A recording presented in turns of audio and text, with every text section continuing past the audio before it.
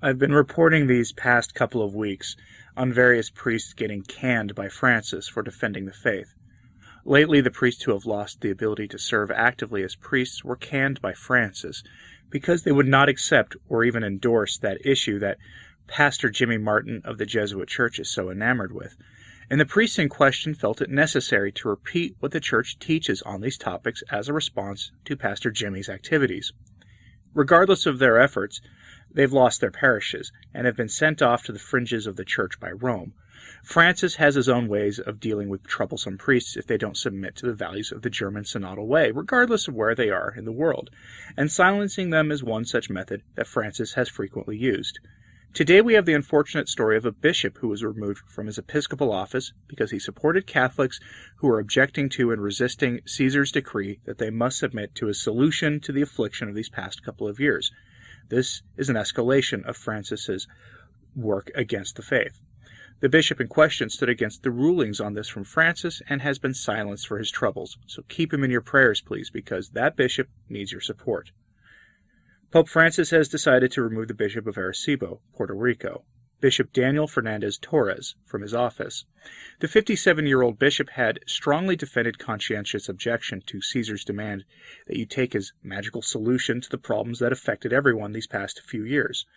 The bishop did his job and defended Catholics who wouldn't pinch incense to Caesar on this issue, and Francis demanded that he resign. The bishop stood firm and actually refused. But there's another reason for why Francis eventually removed him.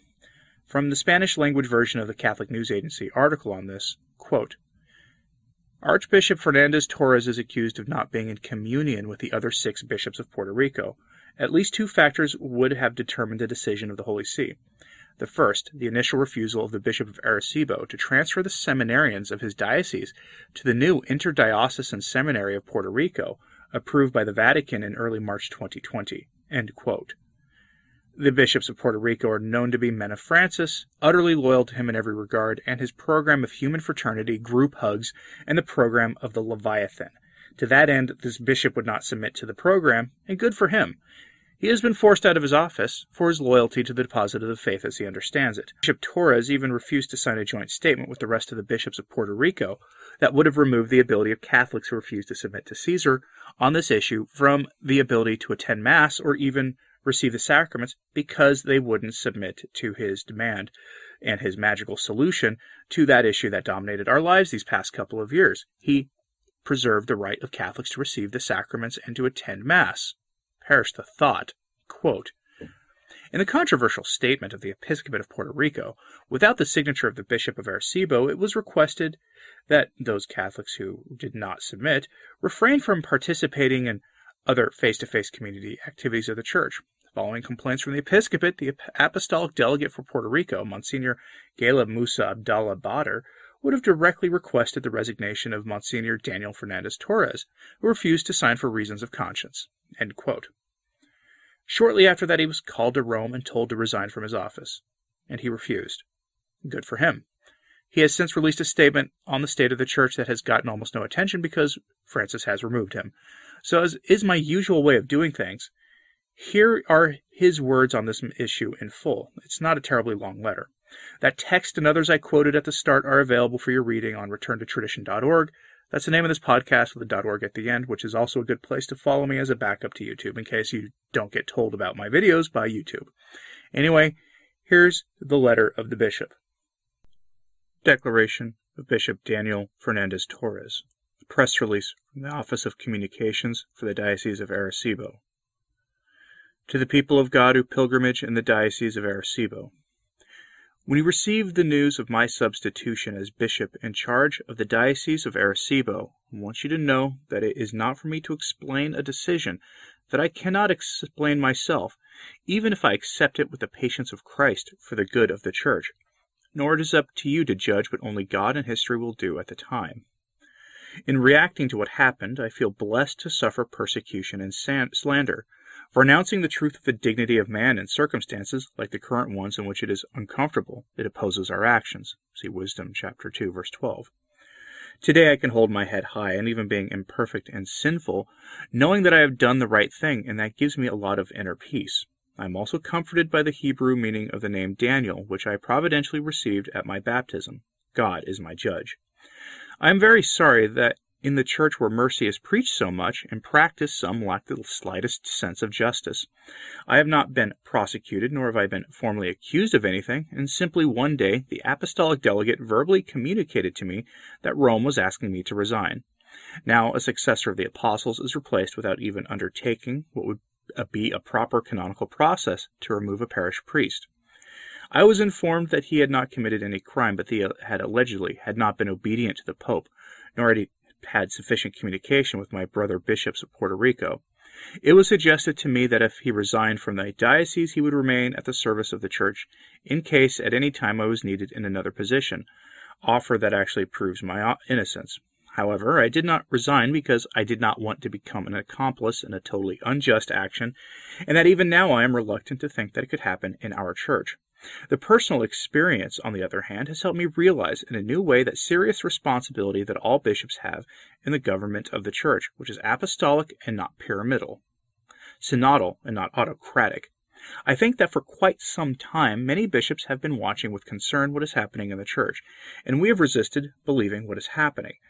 Today, more than ever, we must remember our call to be prophets. These are difficult times, but let's not lose hope. The words of Pope Emeritus Benedict XVI, being a priest, can encourage us. Quote, "It seems certain to me that very difficult times await the Church. A real crisis has barely begun yet. You have to count on strong shocks. But I am also totally sure of what will remain in the end. Not the Church of political worship, already lifeless, but the Church of faith. Certainly she will no longer be the dominant force in society to the extent that she was until recently, but it will flourish again and become visible to human beings as the homeland that gives them life and hope and beyond death. I humbly celebrate how much we have been able to do together from the Diocese of Arecibo in these almost 12 years in youth and vocational ministry, in the fight for the dignity of human love, family, and respect for life, in the freedom of the Church against political interference, in the formation of holy priests, and in having given a, quote, house to the Virgin in our diocesan sanctuary. If for trying to be faithful to God I am replaced in office, it is worth it, because as bishop I can be useful to the Church with my own testimony. I remember the words of St. John of Avila, how honored we are to be dishonored for seeking the honor of God. I express my communion in the Catholic faith, with the Pope and my brothers in the episcopate, despite my perplexity at an incomprehensible arbitrariness, and if from now on I can be of any service to you, I declare my full availability. Today and always my greatest gratitude to God and Our Lady of Perpetual Help, our patron saint. Thanks also to all the priests for being good and faithful clergy. Thank you to all the faithful of my beloved Diocese of Arecibo for your love and prayers. Thank you to all the bishopric staff for being an extended family. Thanks to my family for their unconditional support always. Thanks also to my brothers from different Christian confessions for the times when we together raise our voice in the defense of family. God bless you all. In Christ dead and risen, Daniel. So his treatment did not follow even the most basic canonical procedures. Why am I not surprised? The Rome that preaches accompaniment and listening to those we disagree with has zero tolerance for those bishops and priests who defend the sanctity of personal conscience, which Rome itself has preached on any number of issues, by the way, that have come into conflict with the actual Catholic faith over the years. Pastor Jimmy Martin of the Jesuit Church is tolerated in the name of personal conscience, but a bishop who resists Caesar's various decrees and requirements related to the affliction from God, heaven forbid, we can't have that. Silence that man now. How dare he preserve the ability of Puerto Rican Catholics to have jobs and feed their families? That is literally the thinking out of Rome now, and some people wonder why I have little respect for Papa Francis, the ever-merciful one. Meanwhile, Francis gave a job to his buddy Bishop Zanchetta, a bishop from Argentina who is basically Argentina's version of Ted McCarrick, right down to his preference for going after seminarians in the same manner that Ted McCarrick did in America. Even if you don't know, Bishop Zanchetta was sought by the local authorities in Argentina for his activities, and instead of submitting to and cooperating with them to clear his name, he left Argentina from Rome, where Francis gave him a job in the Roman Curia that Francis literally invented out of thin air for him. Recently, Zanchetta went back to Argentina, where the local authorities found him guilty of those activities. It's all a nasty little story with real human consequences that got buried in the headlines of our times for the most part, with a little bit of reporting over at The Pillar and a few other places. And it shows that for Francis, the only thing he really hates and won't protect in the Church is actual Catholicism, actual orthodoxy in the faith. Hence what happened to Bishop Torres, and what happened to all those priests I talked about in the last few weeks.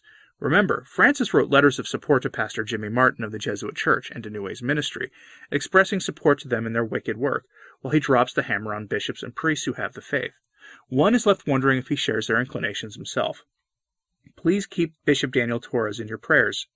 There's no word as to what he will be doing with his time while he waits for a posting from Rome that will probably never come. Let me know what you thought of the story in the comments, please. Is Francis showing his hand here? Is he showing his contempt for anything even resembling a Catholic stance at this point? Let me know in the comments, and if you liked this video, like and subscribe and hit that bell so you don't miss anything. As always, pray for the Church. I'm Anthony Stein. Ave Maria.